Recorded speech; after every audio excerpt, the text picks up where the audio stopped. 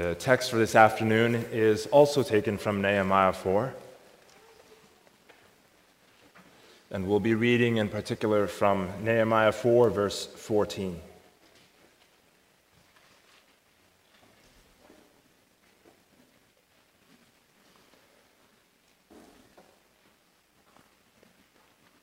And I looked and arose and said to the nobles, to the leaders, and to the rest of the people, "Do not be afraid of them. Remember the Lord, great and awesome, and fight for your brethren, your sons, your daughters, your wives, and your houses." So far the reading.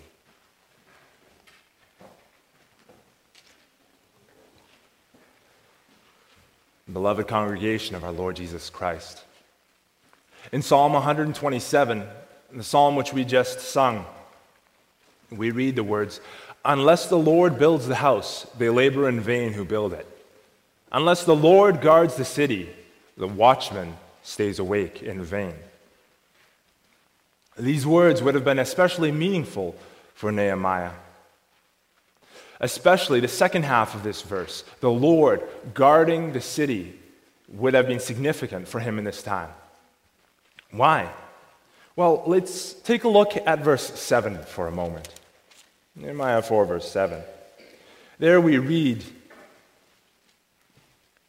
it happened when Sanballat, Tobiah, the Arabs, the Ammonites, and the Ashdodites heard that the wall of Jerusalem were being restored, and the gaps were beginning to be closed, that they became very angry. So to the north, you have the people of Samaria under the rulership of Sanballat.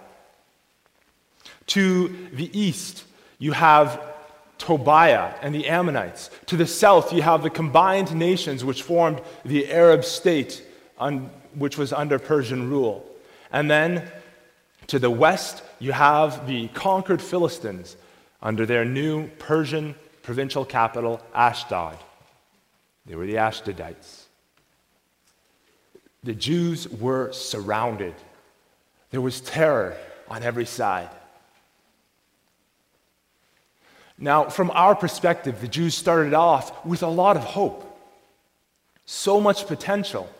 We are excited to see them step up to the task of rebuilding. But what we need to realize is that it may not have come across that way for the people of Judah themselves at this point in time. They are just starting to obey. And the potential they see does lead to enthusiasm. But they are in part building off of their emotional momentum given to them by Nehemiah's success. However, they themselves haven't followed him on his 4-month journey of crying out to the Lord, depending on him and receiving his answer. And now, just as they are beginning to be faithful, just as they have committed themselves to obedience to the Lord, their obedient work is threatened. Have you ever had this? That you just began to commit yourself to obedience to the Lord in a new area of your life? That you just began to submit to Him, and suddenly it feels like you're being attacked. It feels like you're being threatened. It can be a very discouraging time. And in the case of the Jews, first the opposition comes in the form of mockery. We have Sanballat saying, "What are these feeble Jews doing? Will they revive the stones from the heaps of rubbish, stones that have been burned?" Tobiah, the Ammonite official, says, "Whatever they build, if even a fox goes up on it, he'll break it down." Next, as the building continues, the opposition comes in the form of a conspiracy between the coalition of the 4 surrounding nations, a conspiracy which threatens attack. And finally, the opposition that they see arises from within. The Jews who heard of the threats are spreading rumors. The strength of the laborers is failing because of this.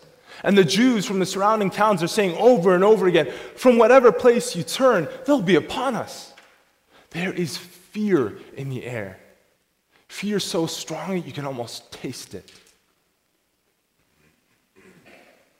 It is in this hopeless situation that the men of Judah are called into battle formation. Goldsmiths, priests, merchants, perfumers, leaders of districts, everyone who is working on the wall in chapter 4, and whoever else they can muster is called to gather in one place. They are put into family groups and then set behind the weakest defenses of the wall with their swords and spears and bows. And in the power of the Lord, Nehemiah looks to them, arises, and speaks, saying, "Do not be afraid." And so, brothers and sisters, we come to the theme of our passage for today. Through Nehemiah, the Lord calls his people to defense with the words, "Do not be afraid." We'll see, first of all, how to call to remembrance, and second, a call to action.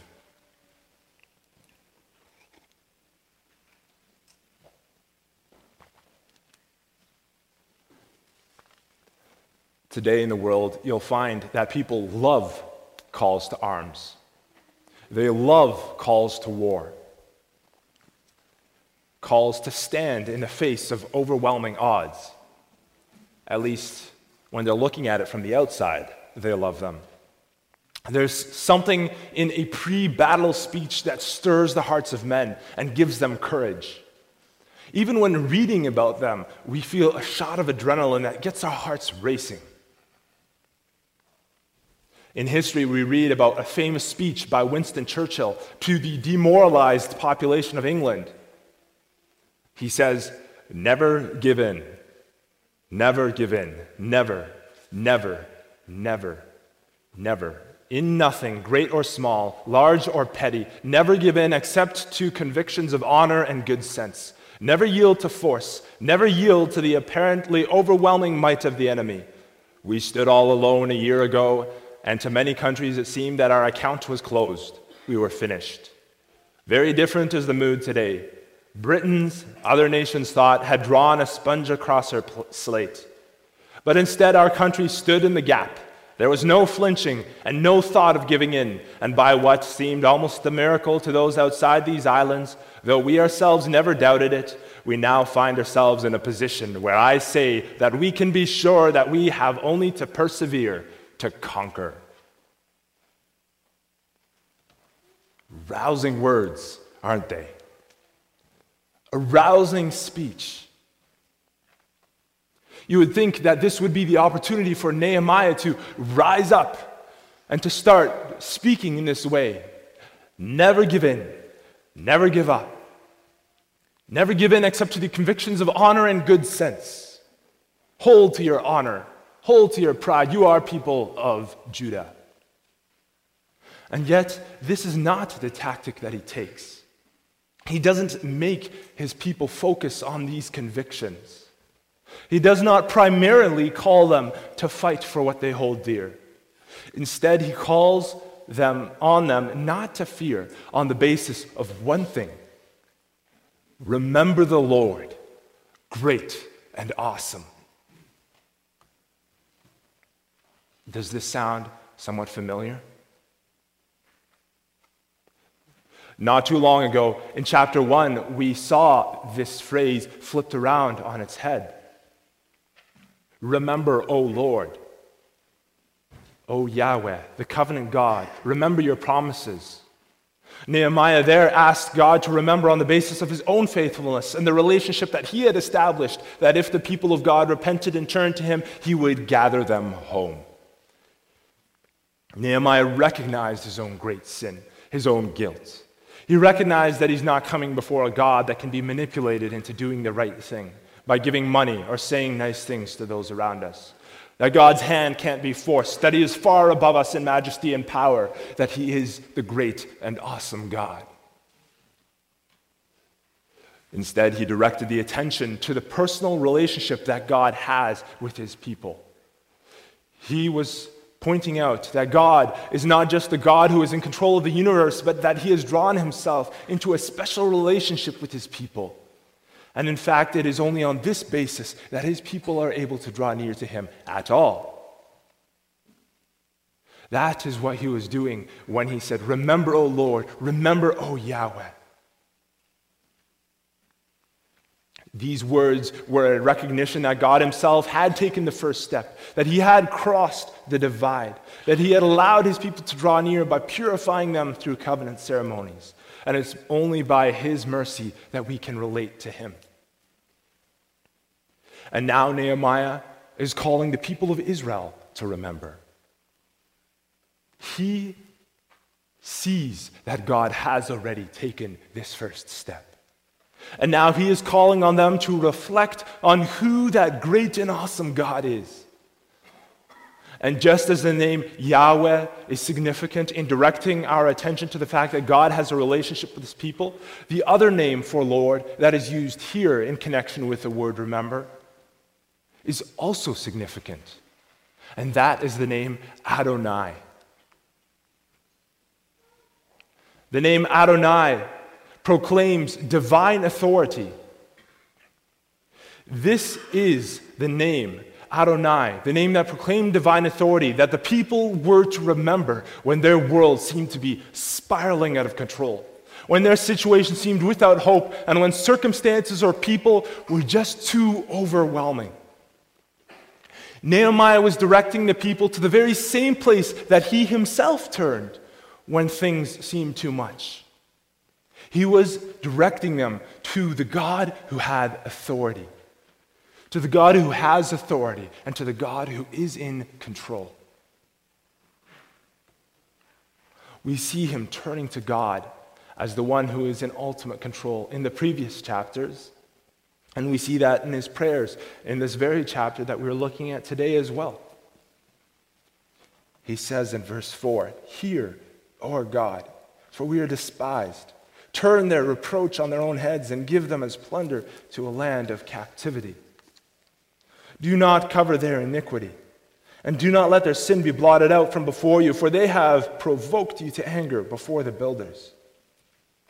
And again, when the people are conspiring against them, we read in verse 9, "Nevertheless, we made our prayer to our God, and because of them we set a watch against them day and night."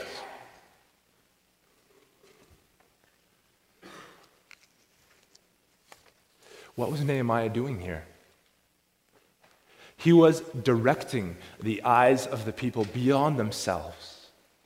He was directing the eyes of the people beyond what seemed to be an impossible situation. He was saying, things seem uncontrollable, but we have a Lord in heaven who is great and mighty. The Lord had remembered them, and now they must remember him. He was saying, we have a Lord in heaven who is rock solidly in control, even when our world seems to be in chaos. He is bringing life to the cry of the psalmist in Psalm 61, verse 2. "From the end of the earth I cry to you when my heart is overwhelmed. Lead me to the rock that is higher than I." For it's this rock, this God, who is in control. Brothers and sisters, God is in control. He is the one who has divine authority. There is nothing that is so out of control that it's beyond his reach. There is nothing that is so senseless that he cannot make sense of it all. He is there watching over it. He is there in control. And for us, that should be enough. And when it is not enough, when because of sin, guilt, loss, sorrow, desperation, or a myriad of other reasons, we feel broken down and abandoned, let us cry out to God. Lead me to you. Lead me to take comfort in your faithfulness, to take comfort in the assurance of the fact that you are Adonai, that you are the one with divine authority, you are the one in control. Lead me, O Lord, to the rock that is higher than I. And this leads us into our second point.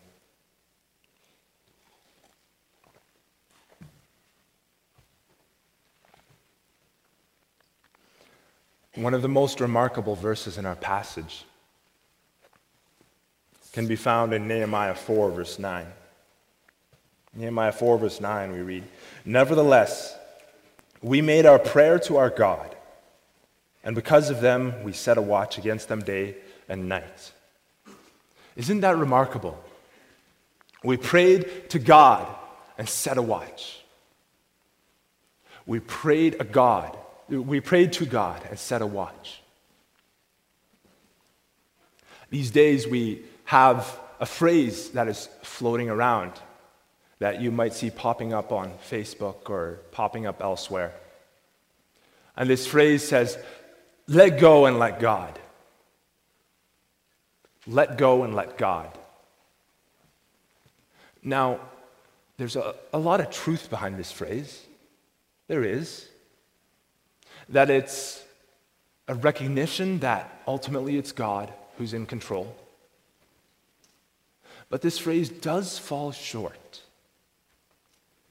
This phrase does fall short because as long as it's used as a recognition that God is in control, it's okay.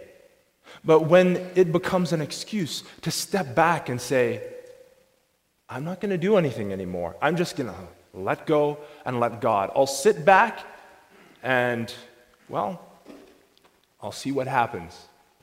If God wants change, then He'll begin to work it." But this passage that we have here provides us with a much different perspective. We prayed to God and then set a watch. I think that there's probably no stronger text for combining trust in the sovereignty of God and human responsibility than this text that we find here. We prayed to God and we set a watch.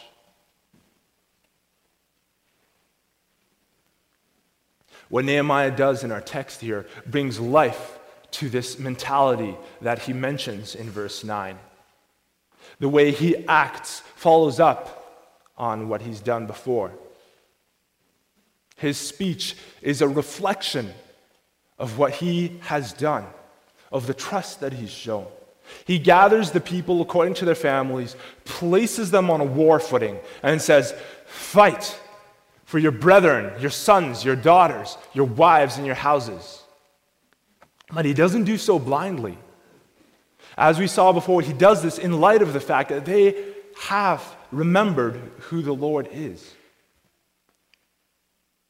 He says, remember who the Lord is, trust, and then fight for your brethren, your sons, your daughters. He calls on them to remember that their God is the one who drove the Canaanites out of the land before them. Their God is the one who made them victorious when all the odds were against them. Their God fought for them when they were fleeing from the Egyptians, and their God would continue to provide. And so they act. They don't act despite the fact that God is in control. This isn't Nehemiah saying, "All right, I'll remember who the Lord is. But just in case, I'll back that up and, I'll take care of it myself. Just in case the Lord falls through." No, that's not what he's doing. He is not saying this. He's not acting despite the fact that God is in control, but they act because God is in control. They have taken to heart the saying that we find in Proverbs 21, verse 31. "The horse is prepared for the day of battle, but victory is of the Lord." Now, this is a point which is of utmost importance, and it's one which often begins to slip our minds today. We say, remember the Lord, the great and awesome God. But then we forget the second part, fight for your brethren, your sons, your daughters, your wives, and your houses. We are in a battle. We are in a war. We are in an ongoing spiritual struggle in which we do acknowledge the sovereignty of God, but sometimes we forget the need to make war. And not only the need to make war, but the need to move to the most vulnerable points of defense in our lives. We forget to cut out what tempts us most, to shore up and build up what has become weak, to protect the most precious parts of our lives. In the busyness of our day-to-day lives, we forget these things. And our passage draws us to the question of relationships in particular. That's the very thing that Nehemiah calls his people to fight for. And that's the very thing that God calls his people to fight for today as well. First of all, our relationship with God. And that's what we see with the attention that's drawn. Remember the Lord. That's the groundwork for our defense against the devil and his minions. And that's why it's absolutely necessary to spend time, to set time apart, to look to him in your day-to-day work. It doesn't have to be long, but as with any relationship, time is required as an investment. It's fuel for this spiritual battle. Finding strength in the Lord is food for your soul. Don't starve yourself. Second, our relationship with our spouse. This might come as a surprise to some, but it's true. This is the relationship which comprises the backbone of your interactions with many people on this earth. The home ought to be a safe haven where both of you can come before God and seek him in your relationship. That you can seek him as the center of your relationship. That you remember the Lord and then you fight for your relationship. Fight against the devil. A big part in creating this atmosphere is unity and devotions. However, this can be a difficult thing. There are often excuses that we bring up that say, oh, we're too busy for that. We're too busy for the second most important relationship on earth. We have to think very carefully before suggesting that. Another thing we hear is, we go to bed at different times. Well, that's a chance to go to bed, to do devotions before the early bird goes to bed, and the night hawk can carry on. We're too tired. That is true. That is often the case. But you are also working to build up your spiritual partner for this spiritual battle, for this war that is raging around you. That may require sacrifice on your part. It's true. Reading the Bible together, talking about it for a few minutes, and praying together, praying for each other, may require sacrifice. But living for God's kingdom does require sacrifice sometimes. We see this in Nehemiah 4. Nehemiah 4, verse 21 following. So we labored in the work, and half of the men held the spears from daybreak until the stars appeared. At the same time, I also said to the people, let each man and his servant stay at night in Jerusalem, that they may be our guard by night and a working party by day. So neither I, my brethren, my servants, nor the men of the guard who followed me took off our clothes, except that everyone took them off for washing. Meaning that they didn't take off their clothes. That would be taking off their outer garments in order that they could sleep, and just wearing their tunic underneath. But no, they just washed them and then put them back on again so that they would always be ready. Our time together, battling together, doesn't need to be long, but it does need to exist. And then you will find that even in this relationship together, even in this earthly relationship where you are fighting for each other, then Christ's words in Matthew 6 will ring true. Seek first the kingdom of God and his righteousness, and all these things shall be added unto you. Seek first his kingdom. Seek first God, and he will rise to your defense in your relationship. Why do I stress this so much? When you're in a spiritual war, the devil will try to destroy that which makes you the strongest, because it also makes you the most vulnerable. A husband and a wife presenting a united spiritual front will be able to withstand much, but a house that is ambivalent, a house that doesn't care, is easily divided, and a house that is divided against itself will fall. Make war. You may not think that the time that you have together is something you need to fight for, but it's a key refuge in your fight against the devil. There may be times when this is not possible. There may be seasons when it's difficult, that it's impossible to maintain this routine, and that's life. But make sure that these seasons are a departure from a routine and not the routine themselves. Maintain it. Build it. Fight for your spouses. And finally, fight for your children. Because that's usually the very next thing the devil goes for, the weakest and the most defenseless. And it's your job as husband and wife to protect your children to the best of your ability against the attacks of the devil. And the main way that you do this is by raising them up in the fear of the Lord. You can't fight their spiritual battles for them, but you can create the best atmosphere possible for them to fight. And you can do your best to equip them. Teach them to fear the Lord. Model for them how to seek the Lord, how to love him, how to cherish a relationship with him. Show them how much God means to you and what an impact it has on your work, what an impact it has on your ethic, your treatment of them, and your overall life. Let them know that you are fighting for them. And when you fall short, let them know that God is fighting for you.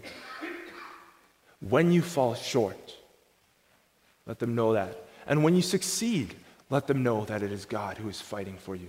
For that is what it is. That's what we read in Nehemiah 4, verse 20. We read him saying, "Whenever you hear the sound of the trumpet, rally to us there. Our God will fight for us." That's the final thing that we always need to come back to. We always need to draw our attention to again. Because in ourselves, it's impossible to seek God, to place him first and foremost in our relationships. It's impossible to fight in the way that our God calls us to. And it's okay to recognize this. Because this is what drives us all the more to seek our general and king in this war. It drives us to flee to Christ.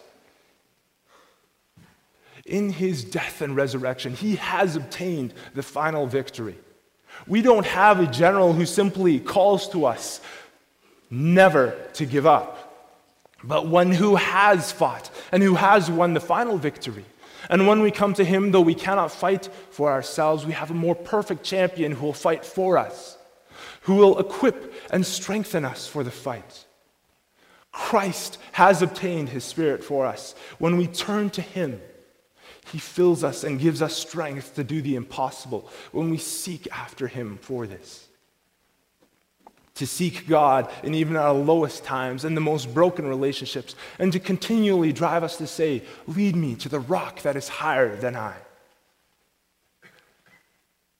In him, we can find this strength and the hope that he provides in this spiritual war. Because God is fighting for us. And because God is fighting for us, we can say, never give up. Never, never, never. Amen.